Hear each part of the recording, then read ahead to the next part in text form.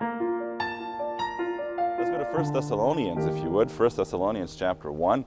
I'm excited to be able to take a few moments with you this morning, and I hope to be an encouragement. In 1 Thessalonians, I love Thessalonians. Of course, I love chapter 4, which encourages us with the soon return of Jesus Christ. And as we look at the various events that we see around us, it encourages us to know that He's coming soon. Chapter 1 is one of my favorite missions passages in the Bible, because we see the effectiveness of missions, but as I read it, it's not only about them that we're trying to reach, it's about myself. Because if I am surrendered to the Lord, as I ought to be surrendered to the Lord, then God is going to use my life so that others also will come to Him. And we see here in 1 Thessalonians how not only does God want to be first and to save people, but He also wants to have preeminence in our lives so that our lives will in turn be effective. Now, I understand that maybe I'm proverbially preaching to the choir this morning, because you guys are here. You show an interest in the things of God, and you are desiring to be used of Him, or I don't believe that you would be here this morning, right? So therefore, I know I'm preaching to the choir, but I'm also preaching to myself, to be honest. Preaching to myself that the Lord will remind me through this passage to put Him first in all things. So the title of the message is going to be From Idols to the Living and True God. From idols to the living and true God. Let's read this whole chapter together, starting in verse number 1 all the way down to verse number 10. And it says, Paul and Silvanus and Timotheus unto the church of the Thessalonians, which is in God the Father, and in the Lord Jesus Christ. Grace be unto you, and peace from God our Father and the Lord Jesus Christ.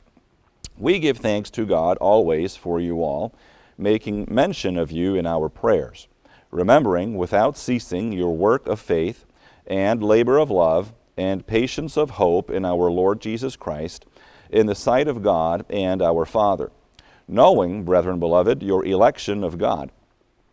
For our gospel came not unto you in word only, but also in power, and in the Holy Ghost, and in much assurance, as ye know what manner of men we were among you for your sake. And ye became followers of us, and of the Lord, having received the word in much affliction with joy of the Holy Ghost, so that ye were ensamples to all that believe in Macedonia and Achaia. For from you sounded out the word of the Lord, not only in Macedonia and Achaia, but also in every place your faith to God word is spread abroad, so that we need not to speak anything. For they themselves show of us what manner of entering in we had unto you, and how ye turned to God from idols to serve the living and true God, and to wait for His Son from heaven, whom He raised from the dead, even Jesus, which delivered us from the wrath to come. Let's pray. Heavenly Father, we come to you with a worshipful heart, and we have sung about the destiny that awaits us because we are clothed in the righteousness of Jesus Christ, and we know that we will be living with you eternally. In the meantime, we do have a story to tell to the nations, and to be honest, here in Surrey, British Columbia, the nations have come here, and we can tell them all around us. And we can tell them in all of Canada, but we can also travel abroad and share the good news of Jesus Christ. I thank you for the privilege it is for me to be here this morning. Thank you for Pacific West Baptist College. Thank you for Pastor White and his vision to train the next generation of servants and leaders. And I pray your blessing upon this school. I pray that you would continue to supply not only their needs materially, supply the students. I pray that you would continue to use this college to train and then to equip faithful servants, as I know that you have already been doing and are doing and will continue to do. And I pray that you would strengthen them, of course, anyone who has a role administratively or in teaching, strengthen the students as well as they seek to acquire the tools, the knowledge, the wisdom, and be influenced by, in a godly way by Pastor White and others. I pray that you would equip them and continue to mold them into what you would have them to be. Now, in the moments that we will spend looking at this passage of Scripture, our eyes are fixed upon you. because no matter who comes to speak, ultimately the speaker can come and he can leave, but your truth abides.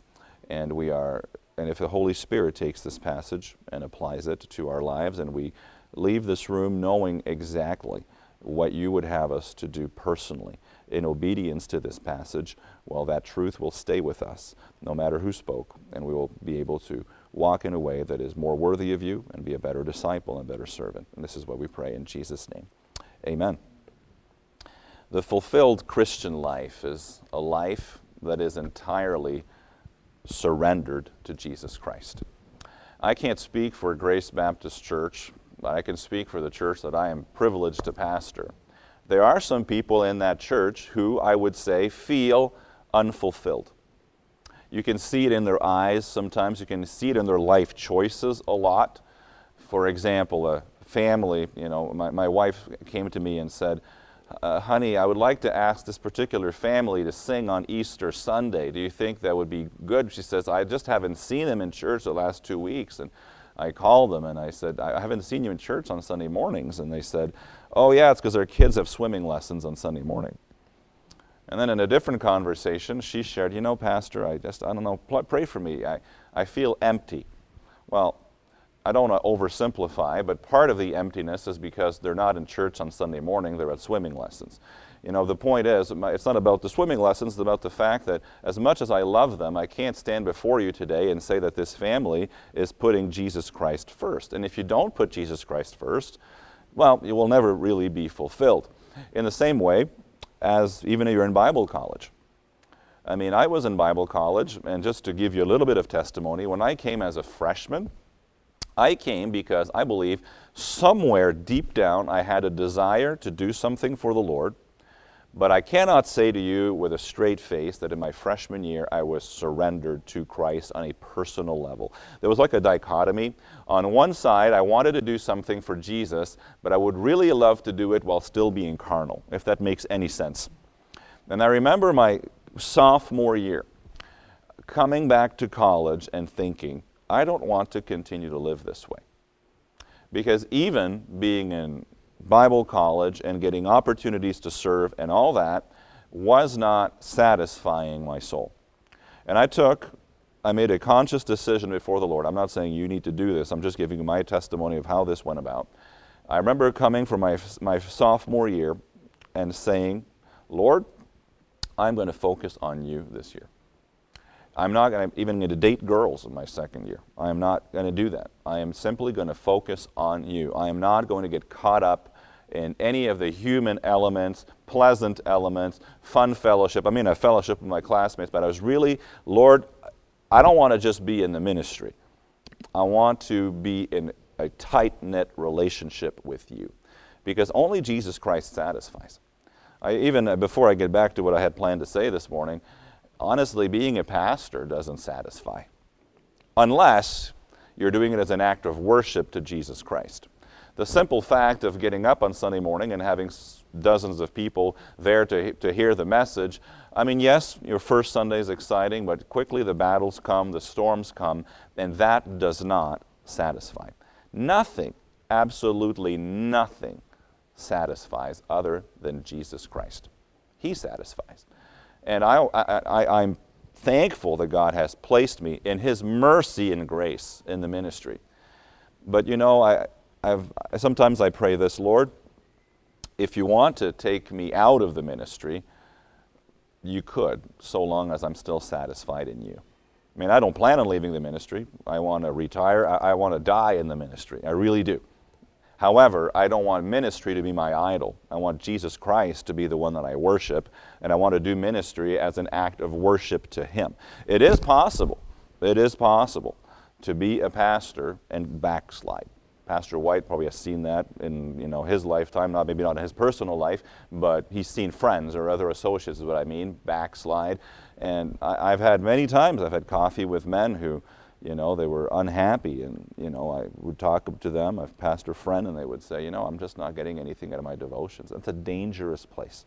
It's a dangerous place when you seek satisfaction in something other than Christ.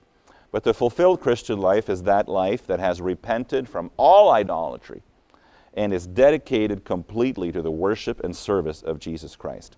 Now, the nutshell of what I want to share with you this morning is this. I believe that one of the main reasons why God's people today are not getting the job done, so to speak, of world evangelism is because of idolatry. Now, before you say, I don't mean the idolatry of the heathen. I don't mean, like for example, if you came to Montreal, I could take you to 3 huge Roman Catholic cathedrals that are worldwide pilgrimage sites for Roman Catholics.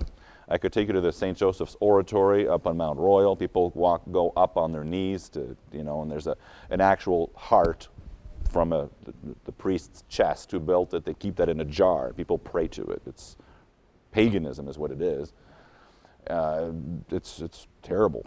You could go to downtown, and you could go to Mary, Queen of the World Cathedral. And that is a replica of St. Peter's Basilica in Rome. They built a replica of it in Montreal. I could take you to another. I mean, they're large, and when I see those places, I see them as places of idolatry. But the bigger issue in Montreal is not those cathedrals. It's when believers have idols in their own heart who prevent them from going forth and being Christ's witnesses. If we were to go to India, I'm sure that we could go to very large temples where people are bowing down to statues and different things. And as we said last Wednesday night, that's unfortunate, but that is not the primary obstacle to world evangelism. The primary obstacle to world evangelism is in my heart, oftentimes. We would all agree, I think, that the unsaved are under the yoke of idolatry. They may bow down to a statue of a so-called saint. They may bow down to the microphone of a rock star, but idolatry is rampant. Some bow down to their own intellect, but it's all idolatry because it takes the place of Jesus Christ. If we're going to worship Christ like we ought to and be obedient to His mission, we must seek out the idols that would clutter our own life, and we need to remove them. We're going to get back to 1 Thessalonians chapter 1 in a moment, but I would ask you to keep your finger here and go to Judges chapter 6 with me. I just want to use this story as an illustration of what we're going to see here in Judges in 1 Thessalonians. But in Judges chapter 6, we find Gideon. Now, I can identify with Gideon because Gideon, to put it bluntly, was a wimp. I mean, if you knew me really well, you would see that I'm not. If you want to see something funny, invite me to play paintball. Okay, I'm not the guy who likes to get hit. I go there and I'm like, I like to hide. Oops, I'm going to duck again. I'm not a guy who charges out there and likes to. I was preaching at a youth conference in Quebec City one time, and they had a variation of paintball. They used rubber balls that just bounce off of you, but they hurt. And I was coming down the staircase, and this 9-year-old girl, maybe she was 12. Make me feel better. Let's say a 12-year-old girl. She was under the staircase, and she put the paintball gun, right up against my leg and pulled the trigger. I yelped like it hurt. I don't enjoy pain. My game was done. I mean, I'm not brave. Gideon is not brave.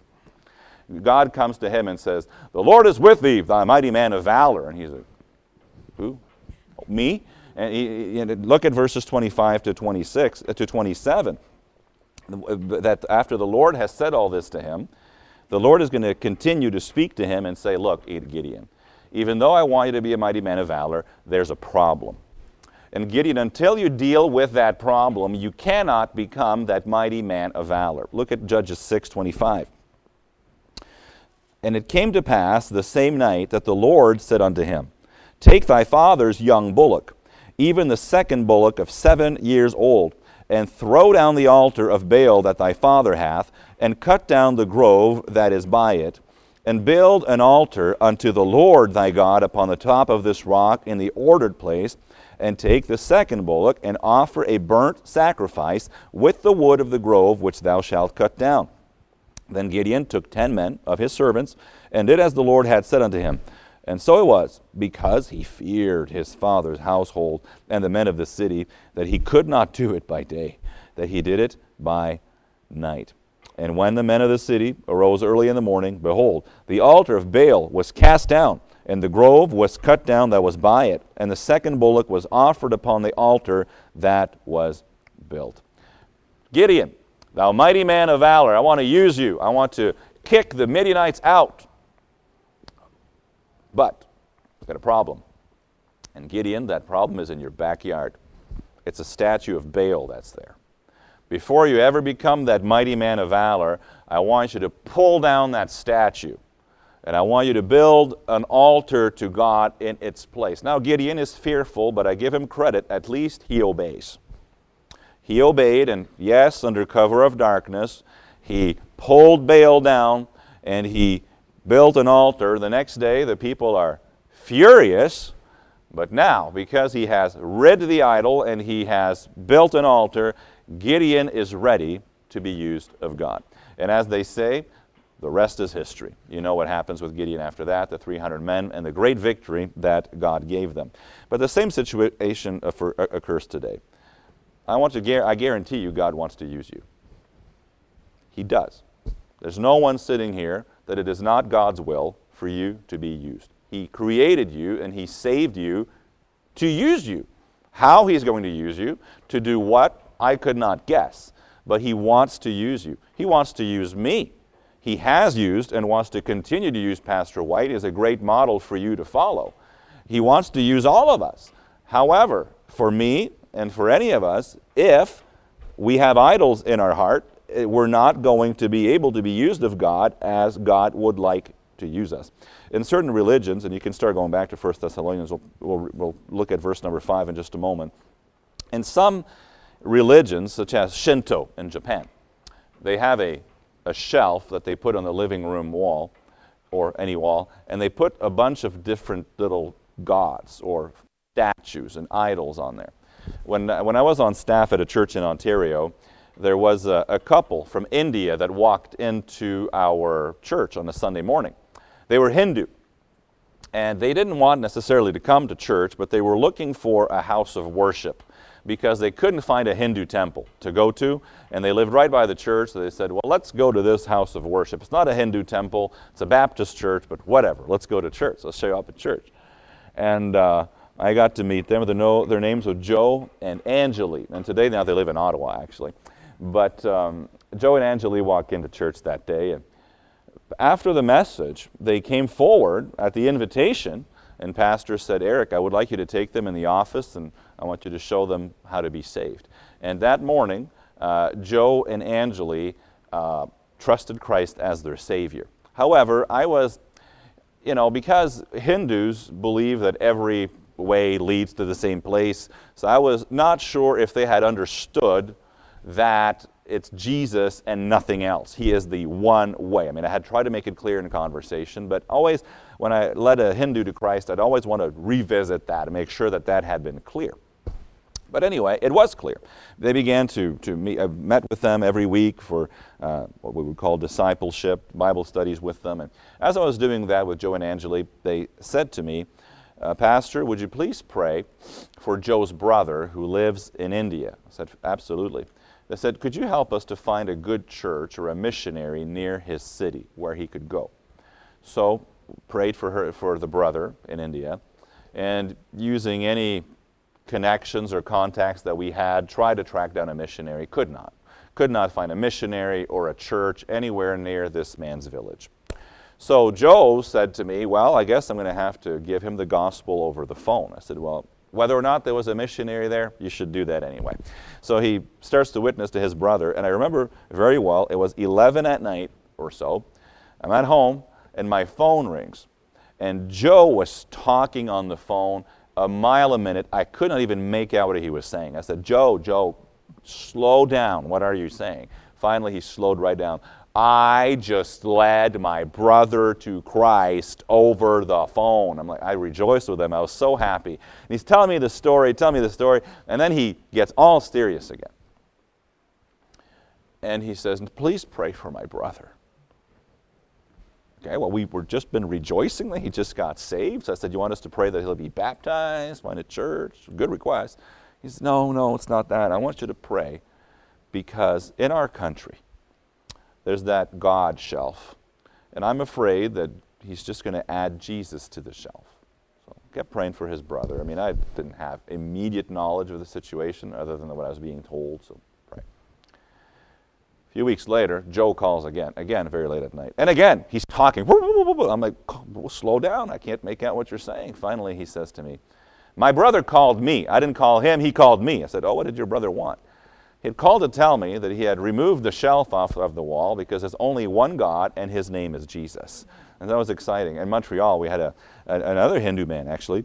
We had just planted the church in Montreal. I mean, we're just weeks old. And this man comes in. His name was Bipin, B-I-P-I-N.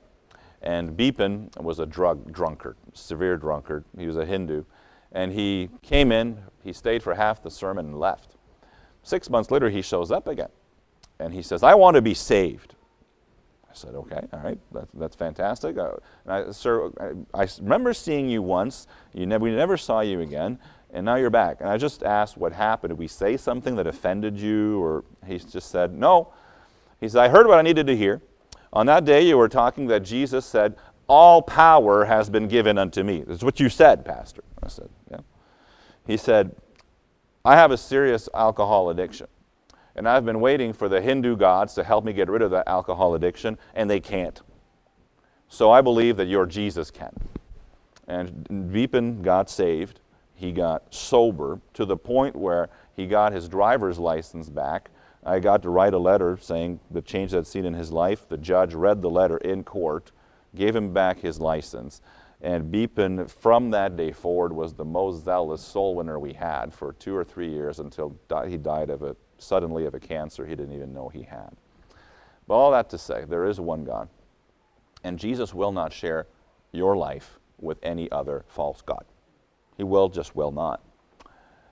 As Christians, we can't have our own God shelf. When I hung up the phone with Joe that night after his brother had called, have you ever had a moment? I mean, the Holy Spirit speaks to us through his word. Okay, I don't believe in him just, giving us revelations, but he does convict, however.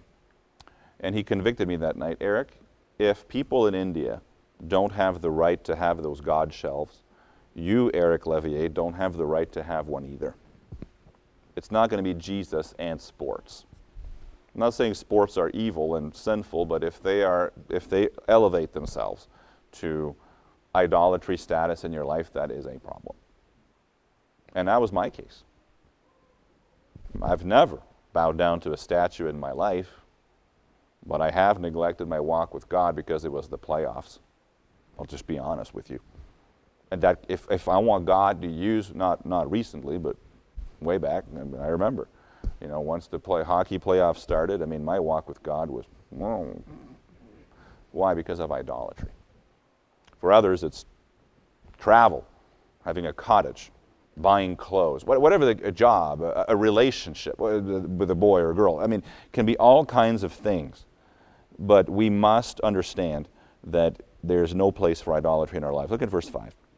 For our gospel came not unto you in word only, but also in power, and in the Holy Ghost, and in much assurance. And please notice the end of the verse.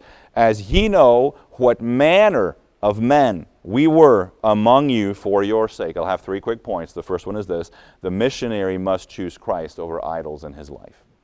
If we're going to reach the world for Christ, we must be those manner of men through whom the gospel is going to go forth in power and in the Holy Ghost and in much assurance. If you take the classes at Pacific West Baptist College, you may very well get to a point where you have the academic and mechanical ability to prepare a sermon without the Spirit's power. I've done it, let me be honest with you. There's been times where my heart was not right with the Lord and I wrote a sermon. It's even possible to deliver a sermon without the Spirit's power. Now, I don't think much good is going to come of it, but it is possible to be idolatrous in your heart and still outwardly try to perform some works. But the missionary must choose Christ. I'm not even preaching to you right now as I'm preaching to me, to myself. I must choose Christ over any idols in our lives. Any idol that holds us, anything that holds us back from being what we ought to be for Christ is either an idol or betrays the presence of an idol. My first year of Bible college, relationships were an idol. I would neglect many things because I just wanted either the social life or to get to spend some time with a special someone at the time, whatever the case might have been. And that's why my second year I said, I'm not going to do that. Jesus is going to have my heart. Because it is possible to do good things, yet with the wrong heart.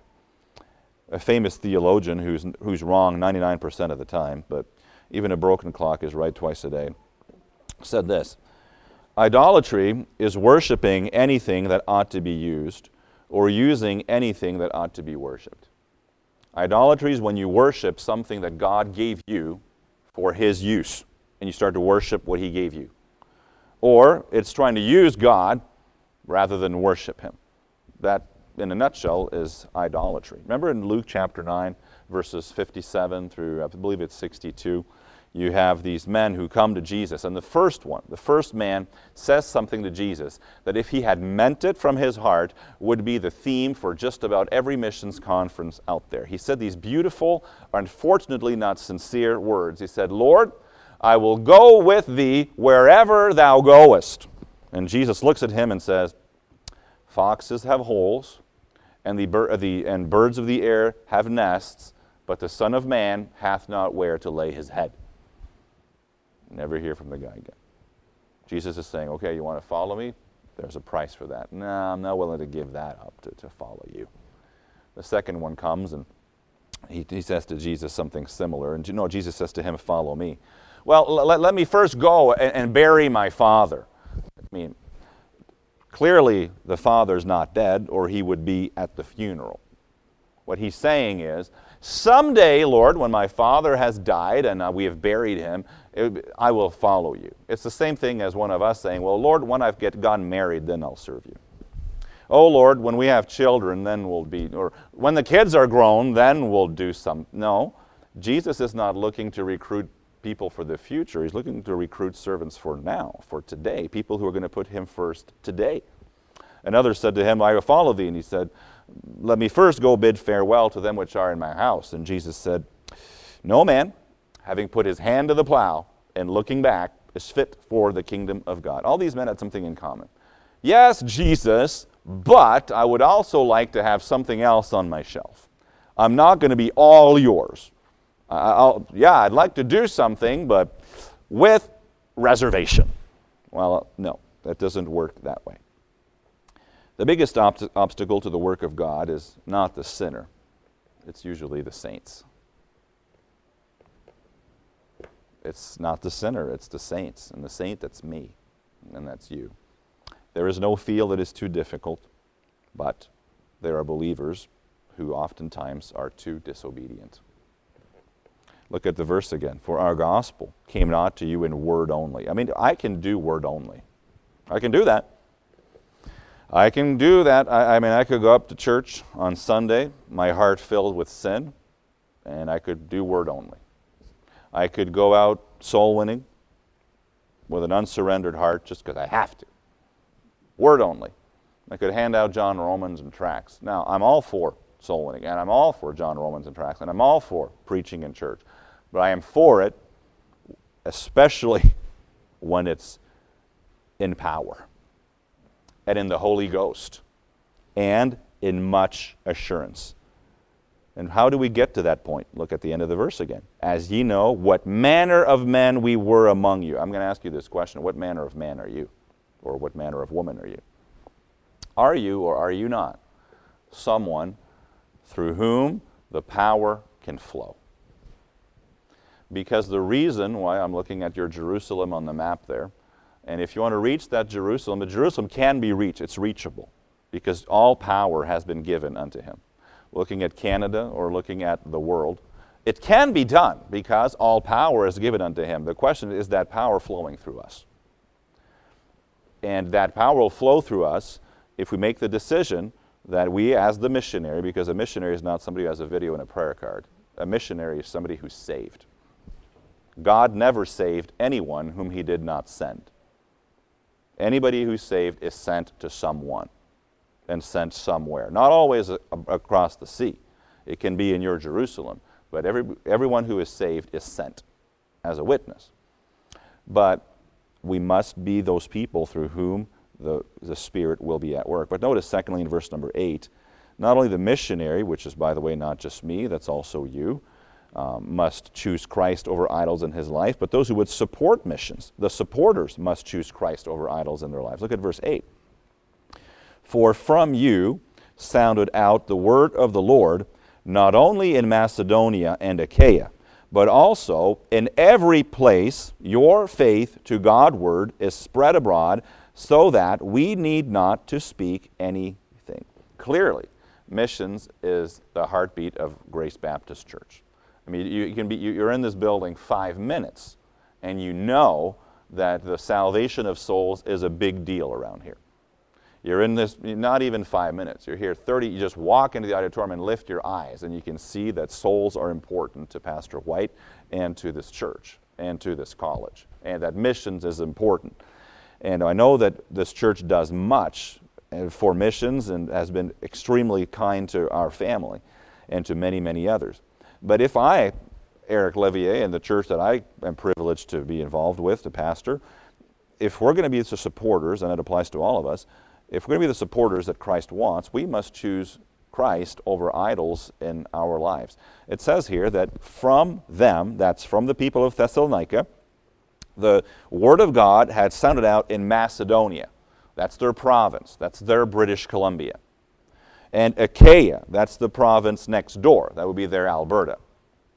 It didn't stop there, but also in every place, your faith to Godward is spread abroad.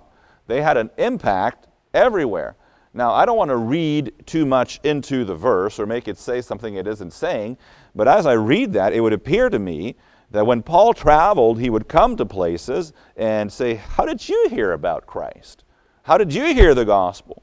Oh, well, these people from Macedonia sent the gospel here. Really? I mean, he goes places, and in every place your faith to Godward is spread abroad.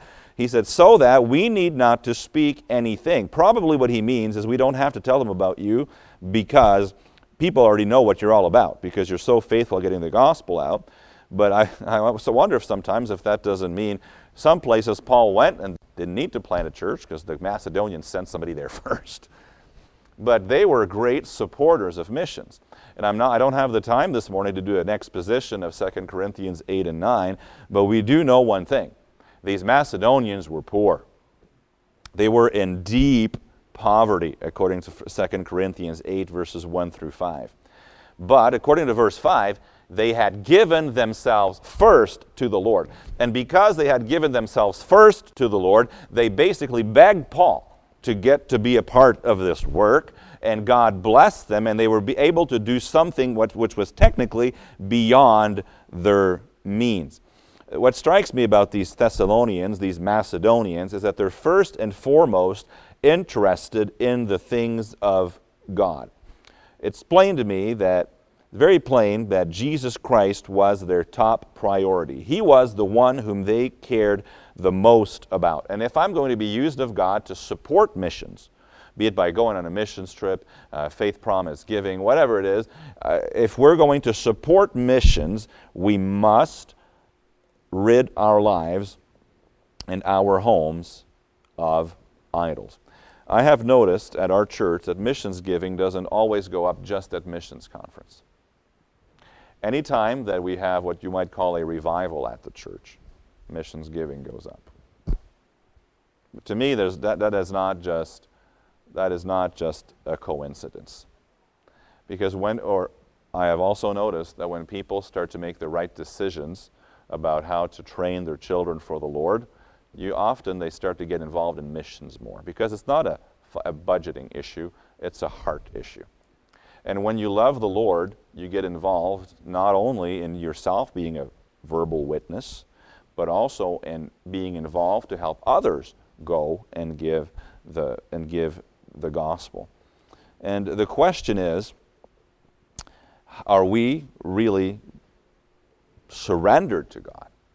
And if we are, and if there's no idols in our heart, we will be passionate about the idea of getting the gospel out to the world.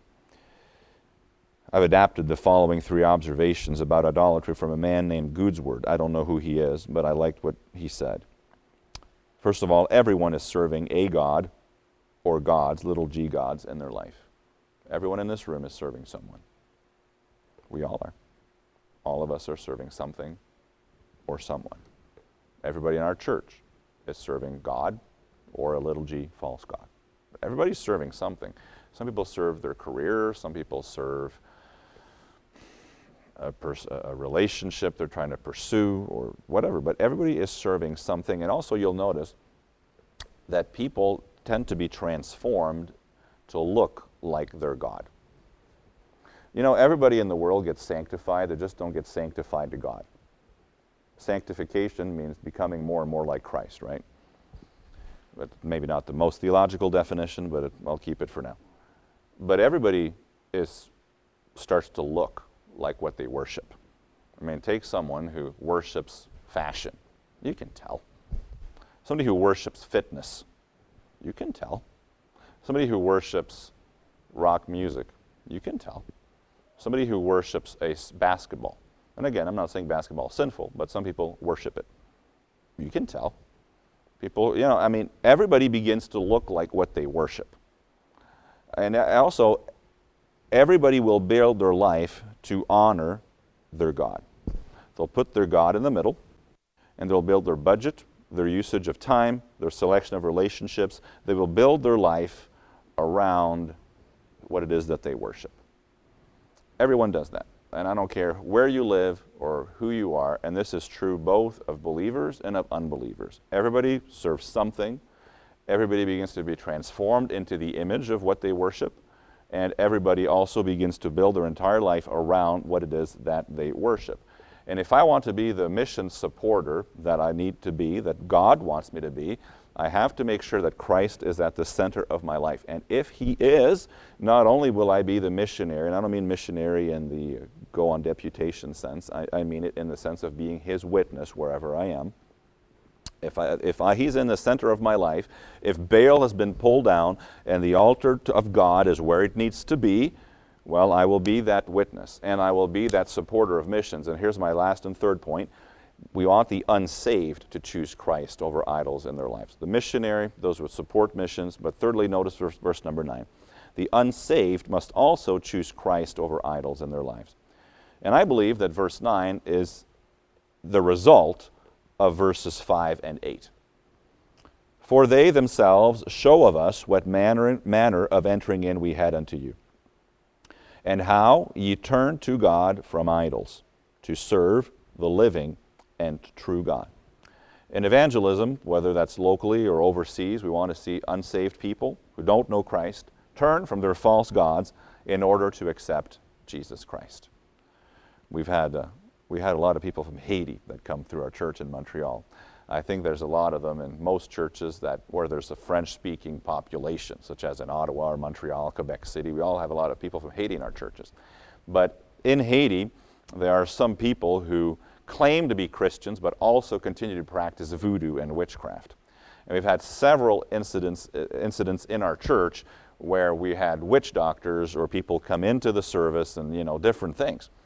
And I remember one lady, she says, I go back to Haiti on a mission trip and I help plant churches. I said, you say that, but at the same time, I hear that you had someone at your house do this particular voodoo ceremony. How do you correlate worshiping devils and allegedly helping to plant churches? It doesn't go together. Now, you and I hear that and we'll say, no, obviously it doesn't go together.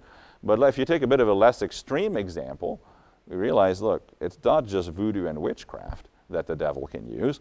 He can use many other things to distract me from Jesus Christ. But this lady, I don't believe she's saved, because she has not turned from her idols to serve the living. And if truly she had believed in Jesus Christ, she would not be worshiping these idols, is my belief.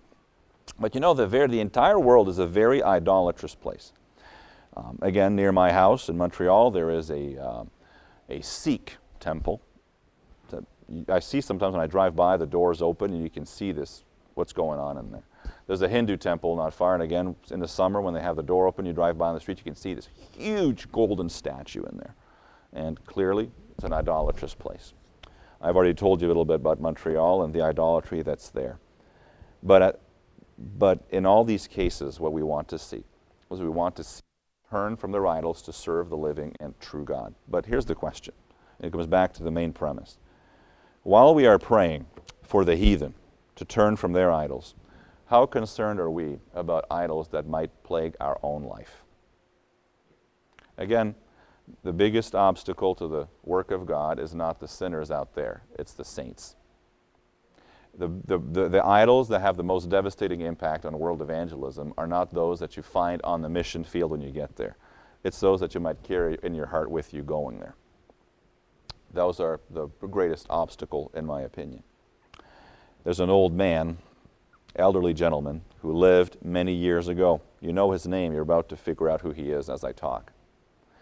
He had been persecuted for his faith.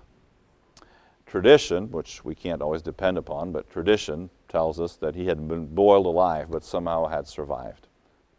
One day, he was sitting at an old desk, probably, or sitting somewhere anyway, and he had a quill, an inkstand. He's writing a letter to people that he cared very much about. That letter is still available to us today. It's one of the epistles of the New Testament, inspired of God. This old man had seen some amazing things in his life. One day, he, his brother, and a friend had been invited by Jesus of Nazareth to accompany him to the top of a mountain. On that mountain, they had seen the most breathtaking and amazing sight. They had seen Jesus' face shine as the sun. They had seen his clothing become white as light.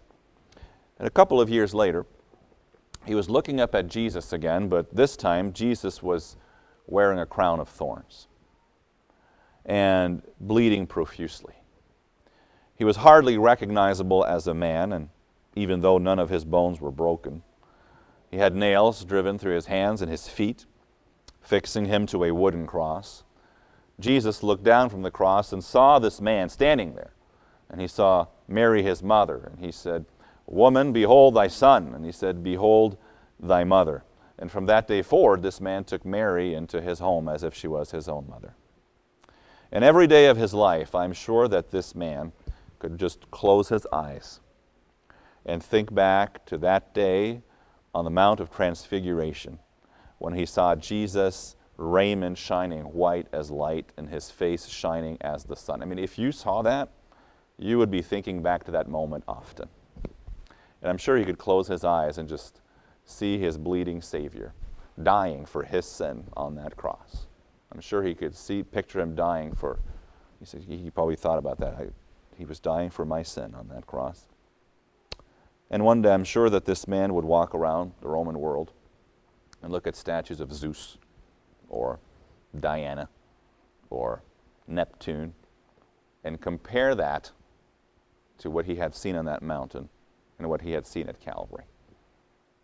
And I'm sure that in his mind he would be grieved in his heart to see that people would replace the Son of God broken for us with a silly piece of marble that can neither hear, see, or speak. And as he ends this letter, he writes, "Little children, keep yourselves from idols," period. 1 John chapter 5, verse 21. It's the Apostle John I'm talking about, obviously. So I wonder, what do you think John thought when he compared the idols that he would see in his daily walks going around Ephesus or wherever to what he had seen the Son of God glorified and the Son of God crucified? Simply no comparison between Jesus and an idol. There's just no comparison. And yet here we are with choices to make. We have a choice between Jesus Christ and a vast array of idols to choose from. Our choice will be reflected in the world around us, because if we have idols on a shelf, either trying to share space with Jesus or stealing the place that only Jesus should have, one of the effects of that is that our Jerusalem and our Judea and our Samaria and the uttermost parts of the earth will not hear the gospel as God wants them to hear the gospel. And we will not support missions. And I don't just mean money, but we won't support missions as we ought to. But if the shelf is wiped clean, if Baal is pulled down and an altar to God is there, if we serve the God of the Bible, if our heart is wholly given to the Lord Jesus Christ, Christ's Great Commission will be both our treasure and also our pleasure. Let's pray. Thank you for watching the message today. We invite you to join us again every Sunday and Wednesday for more inspiring messages from God's Word.